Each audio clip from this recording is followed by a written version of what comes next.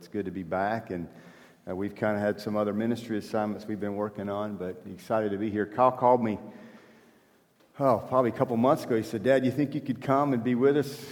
And I said, "Oh, we can always come and be with us, the grandbabies." And so he says, "Oh, but we're not going to be here." It's like, oh, okay. So today we pulled into the parking lot. The first thing we usually expect to see is Beckett or Camden come running across the lawn, "Papa!" And so that big moment was not there today, so it's like, oh, okay, well. So today is Independence Weekend, obviously, and you would probably expect to come in today and probably hear a message about our freedom in Christ and all those type of things, but you're not going to get that today. Because I know that today is the 7th, begins the 7th month, and Pastor Kyle was also telling me about the idea that this church and the church that we're currently with actually embraces this as well, is taking that 7th month as just a time of kind of taking your foot off the gas and taking a Sabbath and maybe just taking some time to rest and reflect and let God pour back into us as we continue in our year. And so really what I want to speak to you today basically is not something that's my strength, it's actually my weakness. And they always tell you whenever you're preaching that usually you're preaching to yourself more than you preach to other people. And so today, if you have to just listen to this because you're perfect and everything is good for you, I'm just preaching to me. You can just say amen and say, "Lord, help this man because he has issues and he needs God to help him with those things." And so that's kind of what I'm speaking to you today about is actually in my greatest point of weakness in my life. And because for my life, I've kept pretty much 3 jobs, juggling my whole life to make things work. And when Kyle called me, I was actually in the middle, 3/4 of the way through a book called Addicted to Busy. And so if today this message speaks to you, I want you to take some time to download that book, buy that book, whatever you do with that, because Addicted to Busy really was a great book for me at a point in my life where it actually kind of summarized and it kind of read my notes, and then it kind of helped me to learn and realize it is something that I need to take a lot more seriously because God does say this is holy unto Him. And so with that being said, I want to kind of talk to you first of all about the Jewish tradition. Let us pray first. I want us to pray God blesses what He's put on my heart for each one of us. Lord, for every person that's here today, Lord, we can't possibly know where they are in life, where they are at this season, how frustrated, how overwhelmed they may be. But Lord, you know each one of us. You know where I'm at, and you know the things that you've inspired on my heart today are something that are really true and dear to me, and it's something I've had to learn to grow and learn. And I just pray that as I share today from my heart what you've given me to share, Lord, that you would inspire each one of us to take that next level, that next step, that next moment of becoming closer to you so you can begin to really work in our lives individually and collectively as a church. For it's in Christ's name we pray. Amen. Aren't you excited about the worship? I don't know if Benai can pick up a harmonica or tambourine or something else maybe in there to add one more piece to his setup here. I've seen a lot of worships for a lot of years. I've never seen a setup quite like that, but that was really pretty cool to watch that all take place. And I was thinking, I have a hard time chewing gum and walking at the same time. So I played a trumpet, and so I only had to worry about 3 valves and just sit there, read the music, the black dots on the page, and it's all good, right? But to have to do all this stuff with feet and everything, it's like, whoa, can't do this.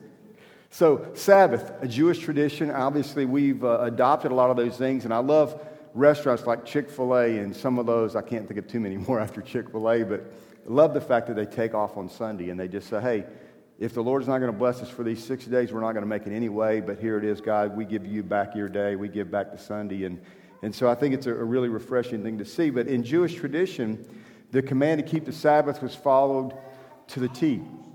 Starting at Friday sundown till Saturday night at sundown, it was absolutely adhered to. And one of the things that I want to bring out is this thing called the Kaddish Cup, which was a symbolic tradition that as a family would go into this time of reflection and Sabbath every single week, rhythmically, they would make this a pattern what they do.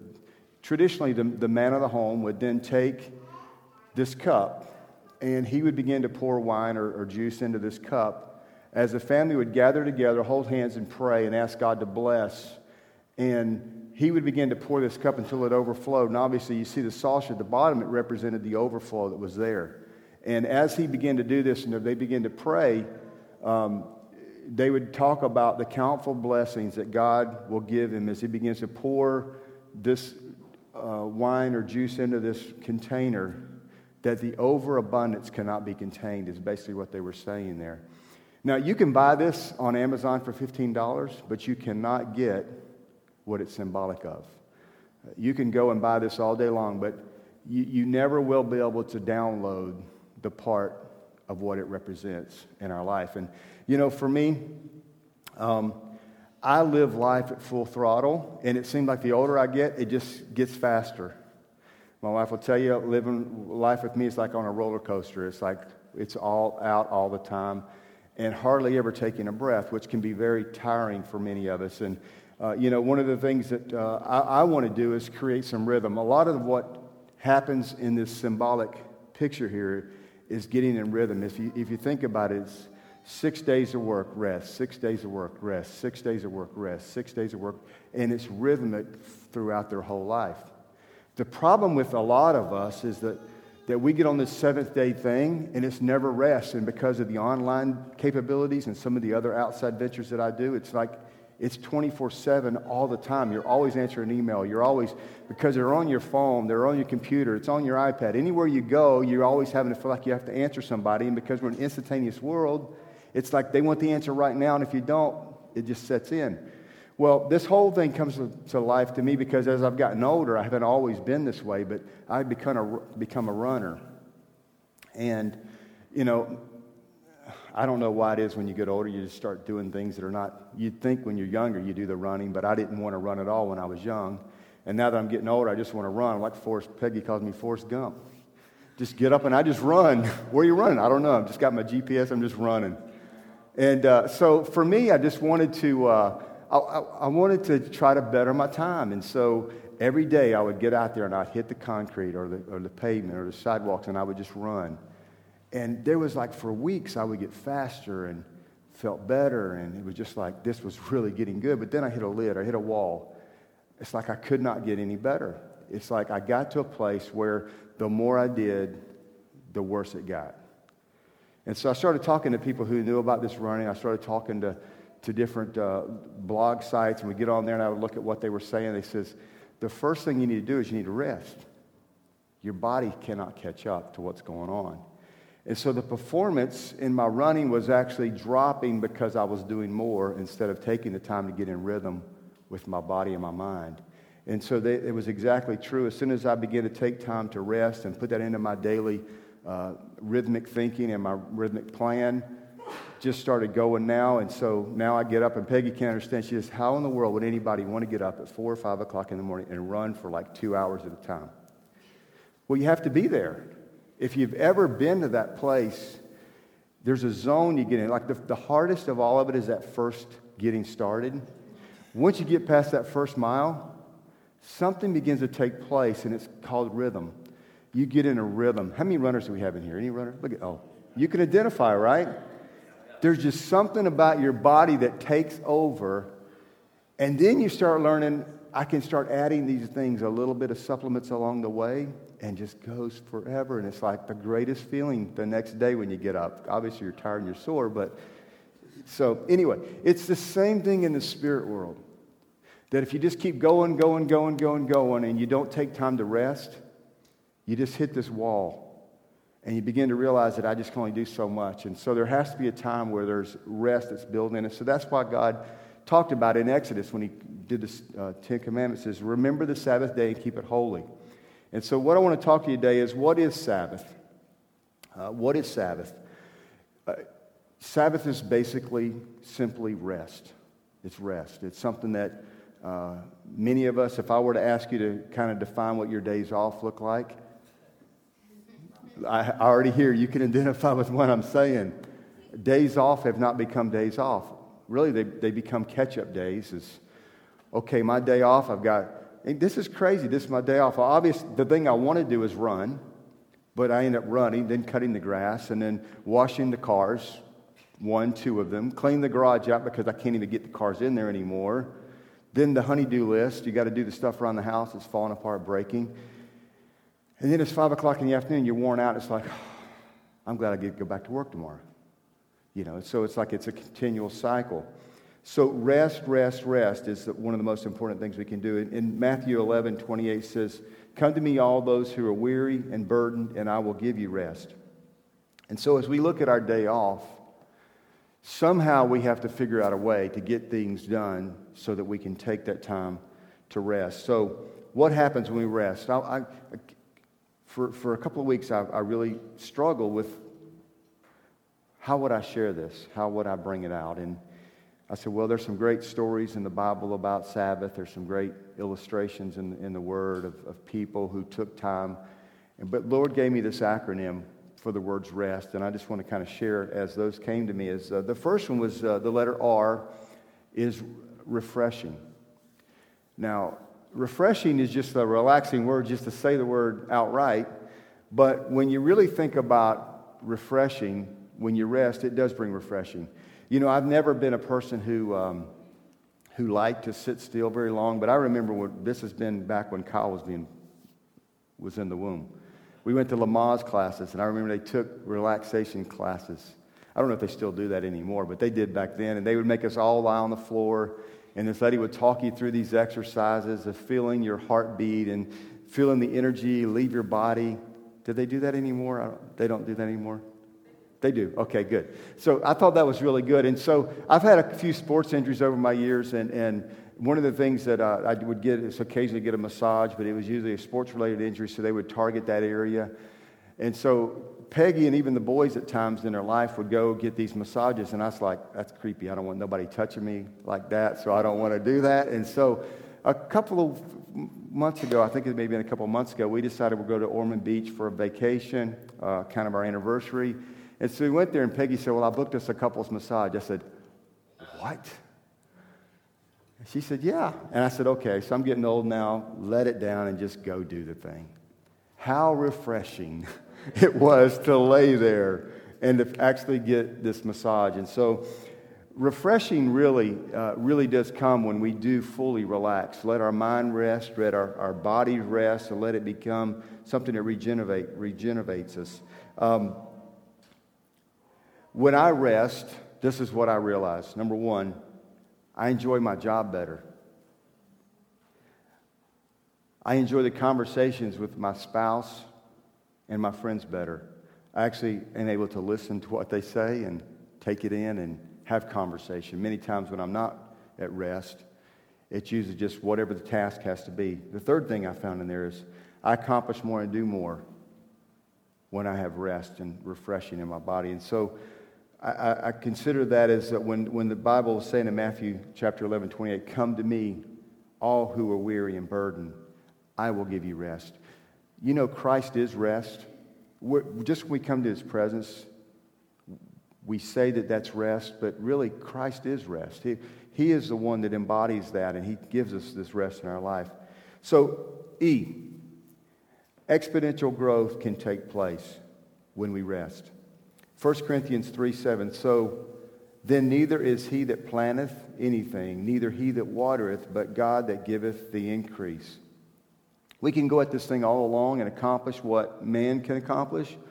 Or usually, if it's like it is with me, it's usually I'll work at something hard, and I'll try to figure it out, and I'll work at it as much as I can, and finally I get to that point of frustration where it's just not working by myself, and I say, okay, God, I'm just going to have to let you do it. And then the next day it happens. Am I the only one or what? It's like, how many times is it that the harder I go at something and just finally just rest and let go, that exponential growth happens? And He can do more in one moment than we can do in a lifetime trying to make it happen ourselves. And so exponential growth can happen. And what the passage is saying there is we want to think that we do the planting. We want to think that we can water it and it's just going to grow. But what Paul is telling us here is no. It's not necessarily the one that's planted. It's not necessarily the one that's watered, but it's God that brings the increase. And I don't think that God is necessarily talking about the increase just in a plant growing. I think it's increase in everything that we put our hands to. That God wants to give us that exponential growth.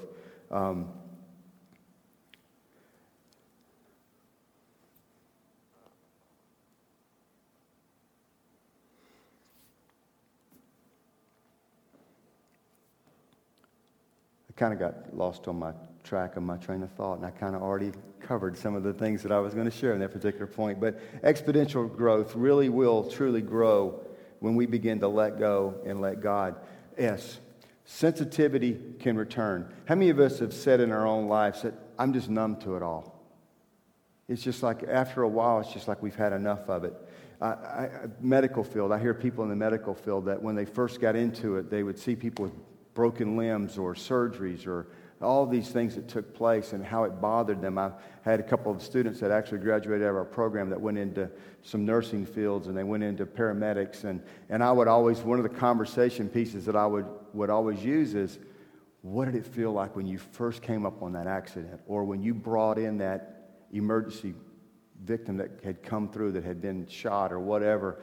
And their stories were like so colorful and just full of everything. And then you could ask them that when you saw them a year or 2 years later, and you'd ask them how that is going with them now. And it's, just another, somebody got shot, just another, somebody broke their arm off, another whatever. And it's like, wow, just 2 years ago, it's like you would give such great detail to everything. It's because the sensitivity had gotten lost in that busyness of what had happened there. I know Peggy worked as a court reporter in legal stuff, and she would listen to the depravity of society and the fall of the family and all the things that took place. And she would come home and share how much it bothered her and those things. But then after many years of just sitting there and listening to that stuff, it's just like the sensitivity is gone now. It's like I listen to the same thing and it's just the same old wah, wah, wah, wah. I mean, it's just like we get so numb to everything. And because of our busyness, it breeds insensitivity. See, when I'm tired, I'm short and I'm snappy. And I snap at anything. Have you done that in your conversations before? Even with people that you love the most, it's like, just really quick. I'm very direct. In other words, I'm very ugly in the way I handle things.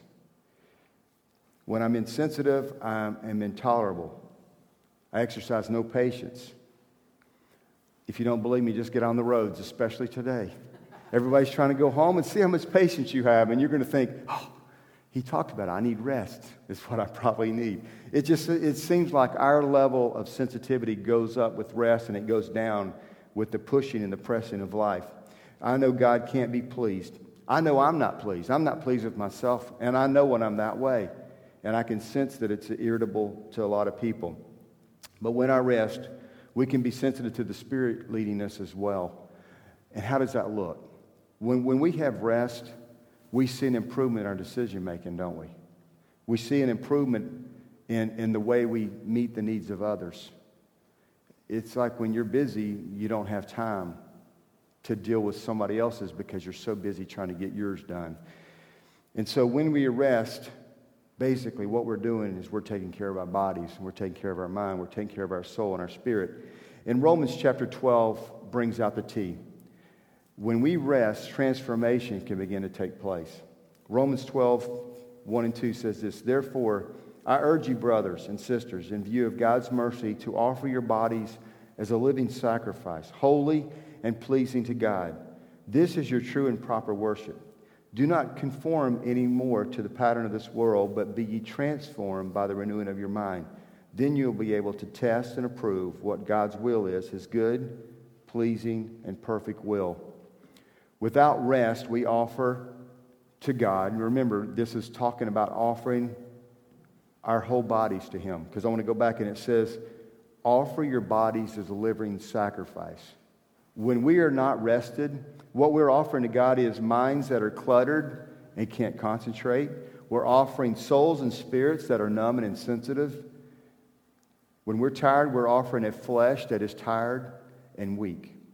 And so really, when you look at that verse, and that verse has been preached many different ways from many different mindsets, but when I look at this as we talk about the Sabbath and we talk about rest, what we're really talking about, are we really giving our bodies to God, or are we giving him the leftovers of what we have?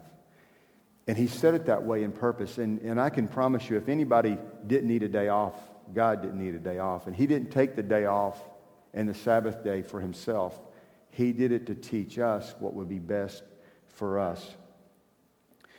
I read something, Peggy and I both follow some commentaries by a guy by the name of David Giesecke.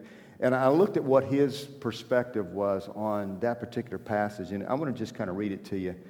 It is best to see the body here as a reference to the entire being.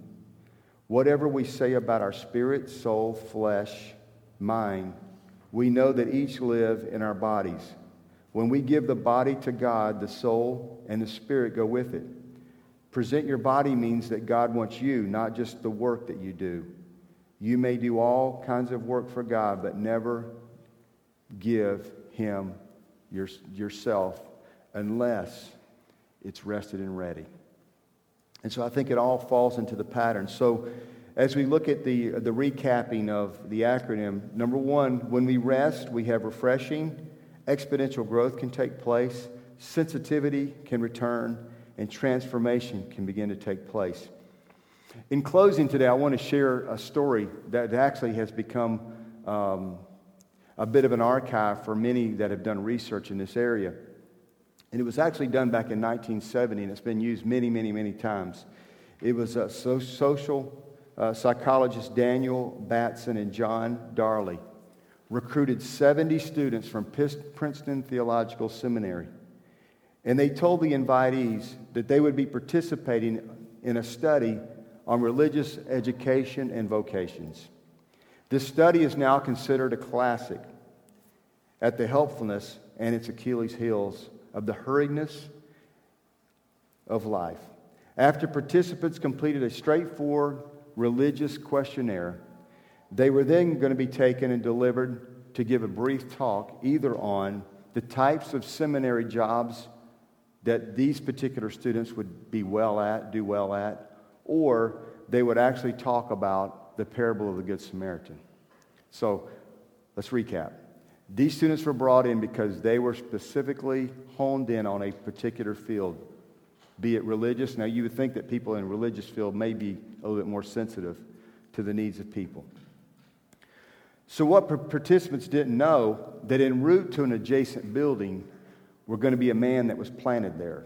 He was planted there on purpose, and that he would be bent over, and he would be acting like he was in a major need moment, crisis. He was going to cough twice as each one of these students would come through. And so the experiment began to take place. The man was found doubled over in apparent pain. The experimenters' hypothesis was that the hurried student was the less likely he or she would help.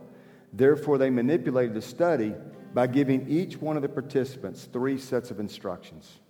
The first set of instructions were they were late and they should hurry over to the adjacent building.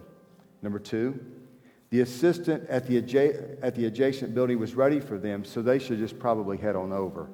Or number 3, it would be a few minutes before things were ready on the other side, but they might as well go ahead and make their way over there. So you can see that there was a hurried, medium hurry, or you need to get over there right now. We're in a hurry. So the participants then were unwittingly divided into 3 categories: high hurry, medium hurry, and low hurry. In addition, as you'll recall, half of them were to experience the opportunity to share of the parable of the Good Samaritan, that way that it's fresh on their mind as they walk past this need that they can meet. So it came as no surprise, really, as only 10% of the high hurry students offered any assistance at all. Furthermore, only half who were headed to the adjacent buildings to deliver the talk on the Good Samaritan offered to be a Good Samaritan in any form to the suffering man that day. I found this note interesting from the research. Some of the participants in this category literally stepped over the victim on their way to the next building. I'm thinking, wow. This is just not the average person walking in society. And remember, this is like 40 years ago. And here we are.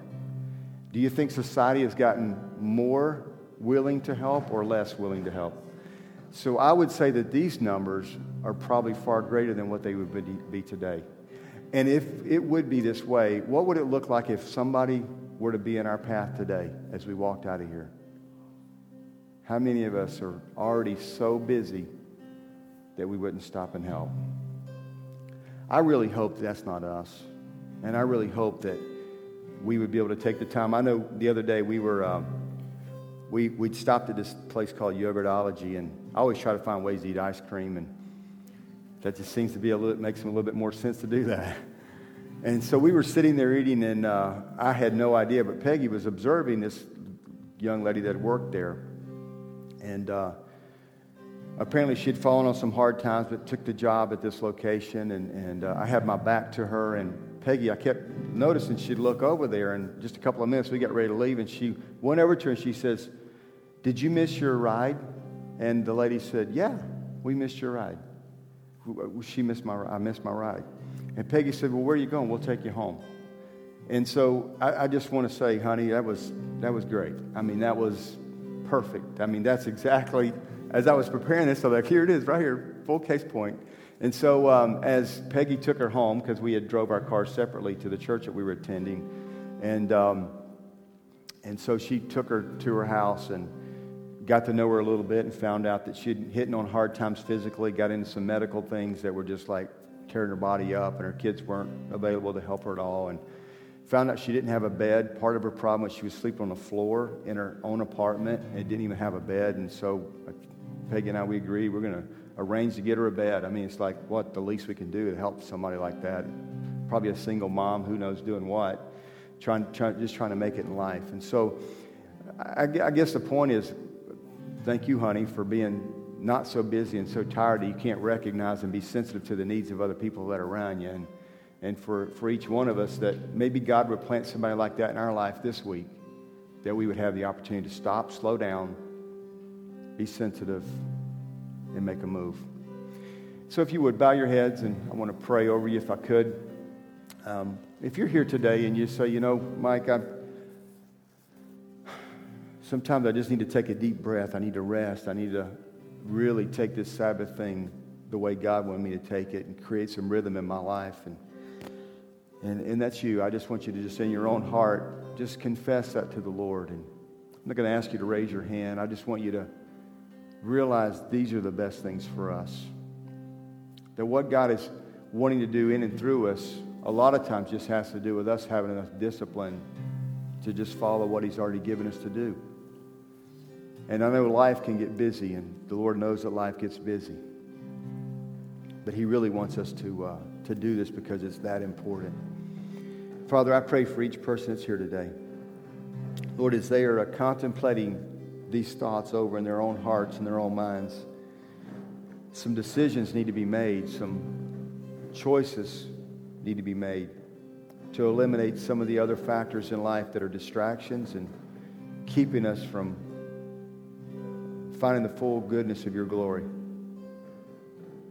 Lord, you've given us the ability to choose wisely, and I pray that we do that today. Lord, for some, they're just worn out. They just need a break. We pray that refreshing would come, Lord, as they begin to take time to rest, so they become sensitive to the needs of others. You want to do a transformation in their life, and you want us to offer up what's the best to you, not what's left. Lord, work within our families. Those relationships that we've run all over, help us to mend those relationships. To go and admit to one another that we have just lost track of where we were heading. We pray that you'd seal these things in our hearts and our minds as we've listened to your word today.